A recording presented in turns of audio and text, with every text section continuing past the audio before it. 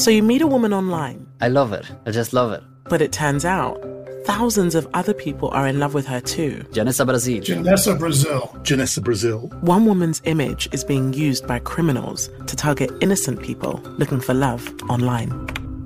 You win their hearts, you win their wallets. Love, Janessa. My wild quest to find her. The unwitting human face of a digital con.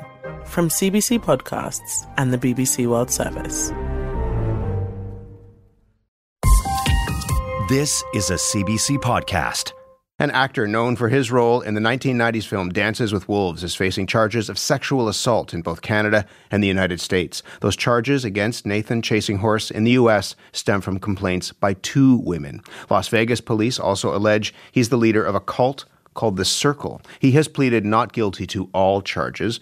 Women in Canada have also come forward with allegations. And in a new CBC Fifth Estate investigation, host Mark Kelley looks into who Nathan Chasinghorse is and why these allegations against him were overlooked for so long. Mark is with me in our Toronto studio. Mark, good morning. Good morning, Matt. Tell us a little bit about Nathan Chasinghorse. Who is he? Well, I think would probably be recognized by most of the listeners that he was a young actor in the Kevin Costner movie Dances with Wolves, which ended up being a smash success. Huge hit, yeah. And he was just a kid. He's 13, 14 years old when he lands the role of Smiles a Lot. And that starts the profile, and the profile starts to build over time. He starts to become a bit of an Indigenous icon, going around to schools, talking to young Indigenous kids about embracing their identity, being proud of who they are.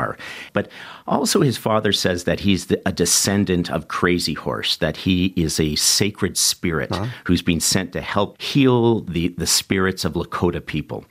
And he then becomes a self-proclaimed medicine man, a spiritual healer, somebody who would perform healing ceremonies at powwows and ceremonies as he traveled North America.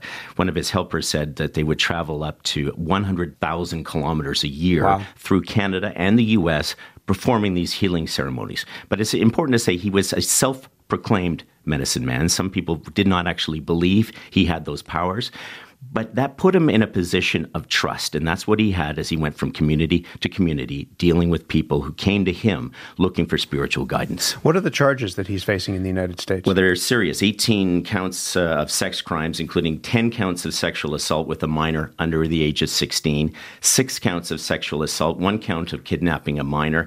The Las Vegas Police Department, their arrest report says that he was grooming young girls from a young age, girls that came to him again in a position of trust.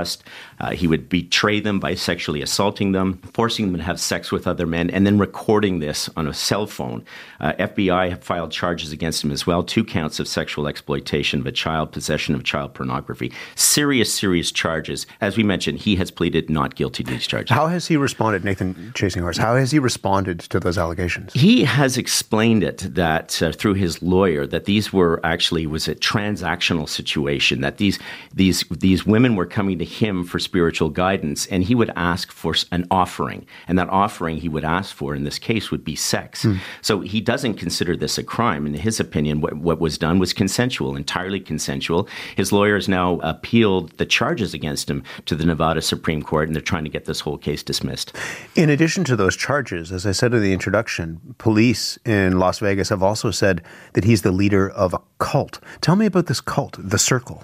Yeah, it's a fascinating view into this subculture. As he went around these powwows and these ceremonies across North America, he started drawing believers, people who did believe that he was the sacred spirit. And through that, he started to gather people that he called the circle. They were families, they were men, they were women, people who would support him, people who would eventually, in some cases, start to move to Las Vegas, where he had a few houses there.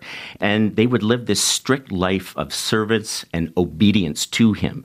We were talking to some of the people who were involved in this, and they would support him financially. We met a woman named Pam Bird. She's from Edmonton. She was a corrections officer. She was part of the 60s scoop. She grew up in a non-Indigenous household. She meets Nathan Chasinghorse. She'd married a guy, and they had gone to the medicine man, as he was known, to get his blessings for their marriage, for their union. And she participated in a ceremony that he was giving. And she said, because she'd come from this non-Indigenous background, she sat in one of his ceremonies.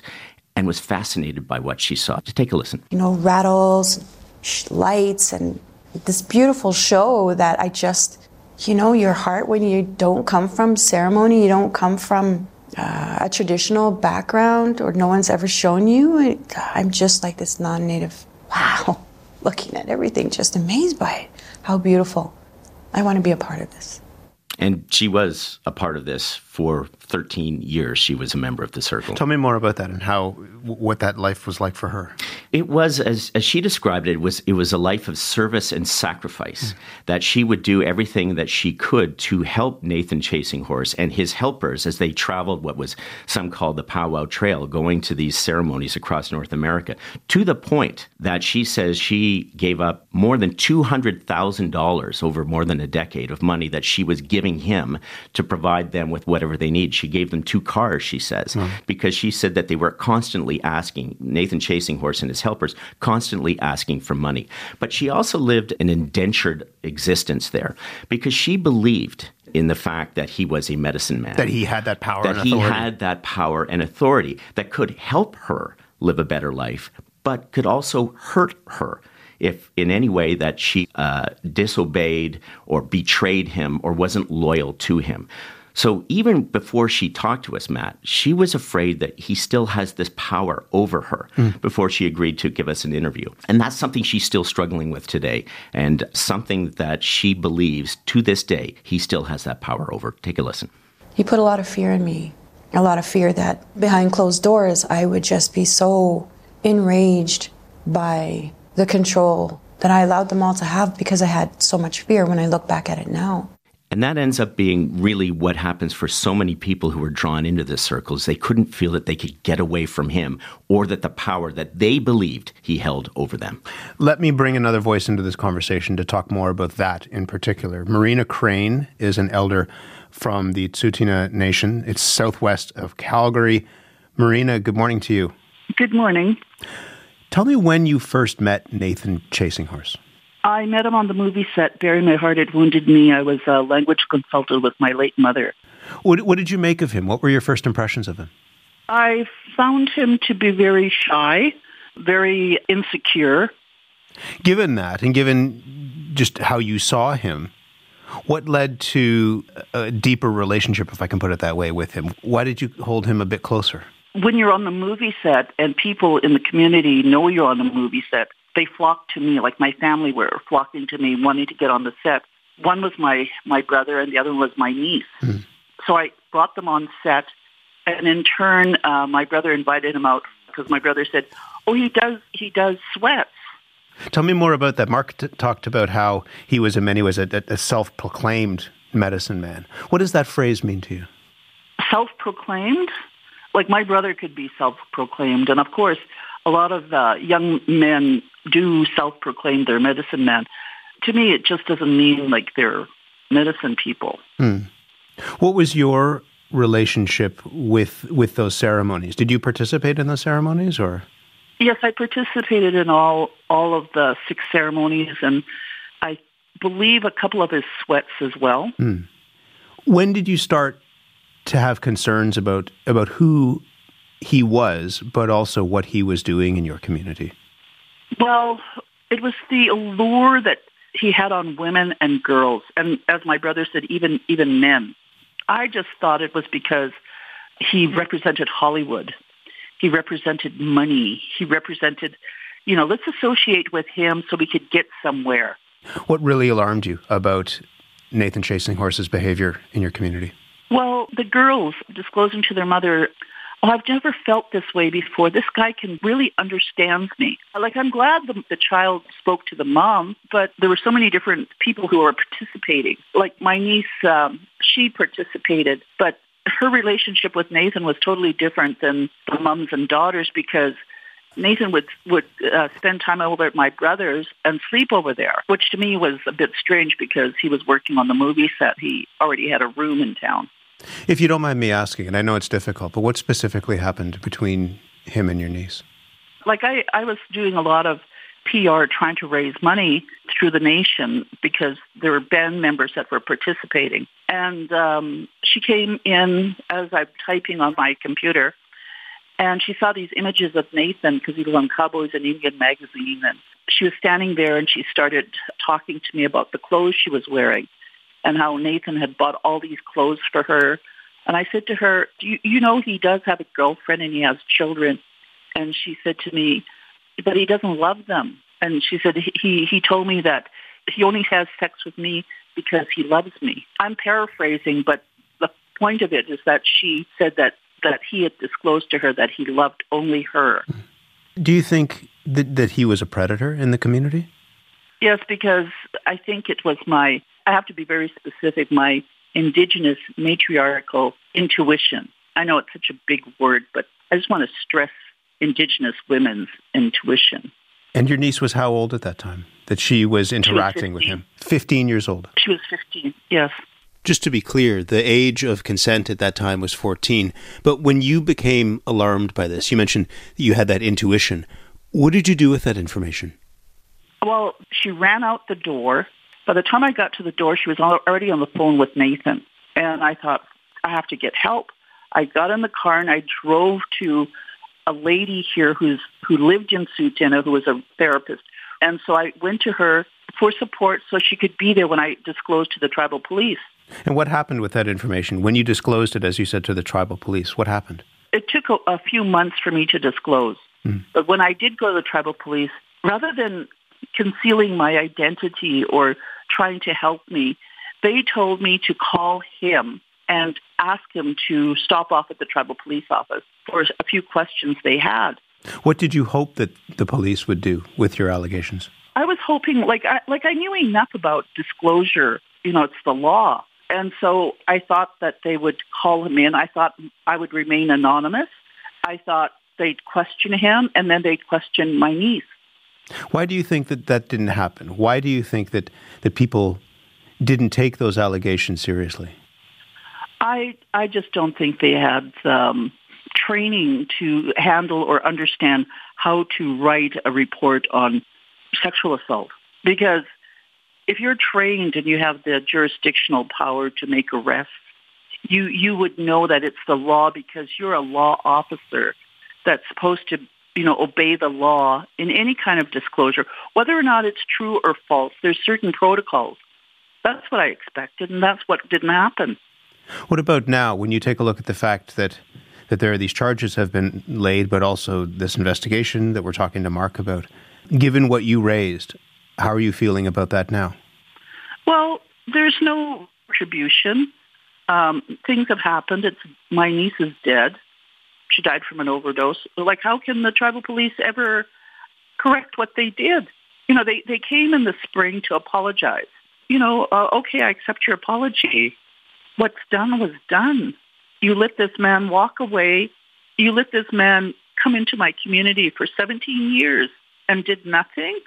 So now they're taking it very serious.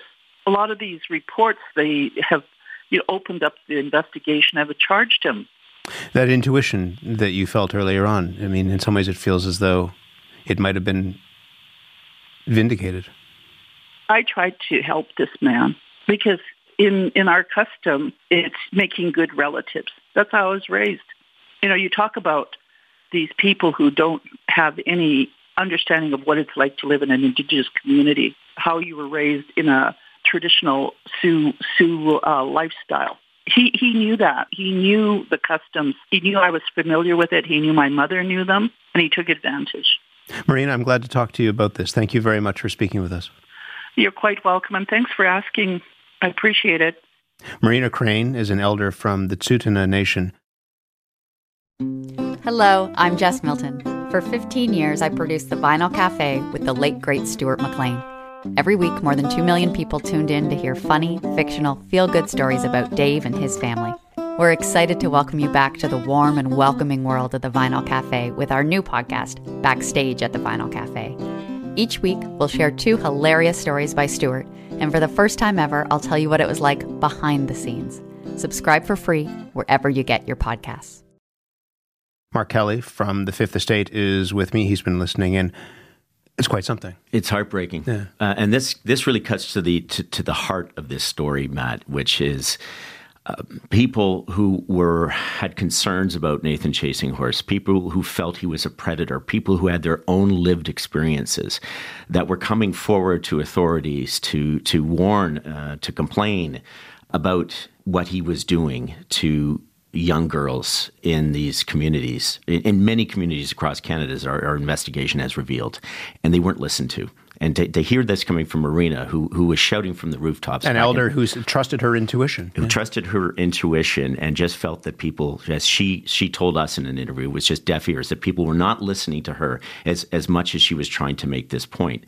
And she wasn't alone. So she was talking about that period when he was in Sutina, Nathan Chasing Horse, shooting this film, Bury My Heart at Wounded Knee. Well, that's when a 15-year-old named Nicole Big Crow met him. She was somebody who was really trying to reconnect with her own Indigenous identity. She had this hunger to get into some of these ceremonies, the sweat lodges, the Yuipi ceremonies that she was mentioning, to strengthen her bonds with her roots. And she reached out to Nathan Chasing Horse to say, can I take part in more of your ceremonies? And she told us a story that she's never shared publicly before about how they left to go to a ceremony, and instead of in the car together, instead of going left, he went right. And instead of going to the sweat lodge where they were supposed to be going to, he took her to a remote part of the community, and she says that she was sexually assaulted there and would happen 2 more times in the community. She would then later go forward to the police. Her own stepfather was a member of the Sutina police force to file a complaint against him in 2009. And the police at that time said that there was nothing that they could do because there wasn't enough evidence. But we went back to the school where she first met Nathan Chasing Horse. He was invited into the school to speak to students there. And as she looked at that school, she was crushed by the experience of what had happened to her and the fact that the police never listened to her story. Yeah, he ruined my life. I wish I knew better, but he ruined my life here. This is where I'm supposed to be safe. I'm supposed to graduate, supposed to have education. But instead nobody understood what I was going through. She says nobody understood what I was going through. Mm-hmm. And she was 15 years old at the time, Matt. And I want to mention as well, she has come forward. She came forward in 2009. She's come forward again to the Sutina police, who have now laid charges against Nathan Chasing Horse. But there's a publication ban, and Nicole Big Crow applied to have that publication ban lifted because she wanted her name out there. She wanted to be on the record to say that she was victimized by Nathan Chasing Horse. And she wanted her story told because she also wanted to give power to other women that she feels that she knows are out in the community that she says were also sexually assaulted, who tried to come forward with their stories and their stories weren't heard. What was happening? And again, we heard this from Marina, but what was happening with the allegations that were being made? What did authorities do with those allegations? They investigated the allegations, but they said that there wasn't enough evidence. And what we saw is that this happened in Carameos, BC with another woman. This happened in Saskatoon with another woman who came forward to speak to the police. And these were all dismissed as he said, she said allegations. And it took the case and the arrest in Las Vegas for the Canadian authorities to start connecting the dots. And once they did that, then you had the sort of swath of legal charges that are being leveled against Nathan Chasing Horse in this country. But of course, it begs the question, why wasn't this done before? Yeah. And some of these women said, why weren't we believed? And that's really at the core of our investigation. And he did have supporters in band council level and in the community as well. And celebrity as well. And celebrity power. And that really protected him for years until women started breaking their silence and coming forward. What happens next with Nathan Chasing Horse here in this country? Well, here in this country, speaking to the police here, they're waiting to see what's going to happen down in the U.S. As I mentioned, he's appealed the charges against him. He's trying to get the case dismissed, saying that this was all consensual sex that was had. So authorities here are waiting to see what will transpire in the U.S. And the feeling is, sources have told us that they doubt he would be extradited here, but that's going on the belief that he would be convicted in the U.S., and he may not be. Because, there are serious charges, but it's a different different justice system. It's a different justice system down there. And that's the issue that women are having here in Canada. First is the fact that they felt that they weren't believed when they came forward with their story, and that they're not going to have their own day in court in Canada. And that's been part of the problem as they seek to find some kind of closure with this long-running saga. They just feel that they don't have it yet. We'll look for more on the Fifth Estate tonight. Mark, thank you very much. Thanks, Matt. Mark Kelley is co-host with the Fifth Estate. His investigation, Surviving the Circle, airs tonight at 9 p.m. on CBC Television and CBC Gem, and you could watch it this afternoon on YouTube. For more CBC podcasts, go to cbc.ca/podcasts.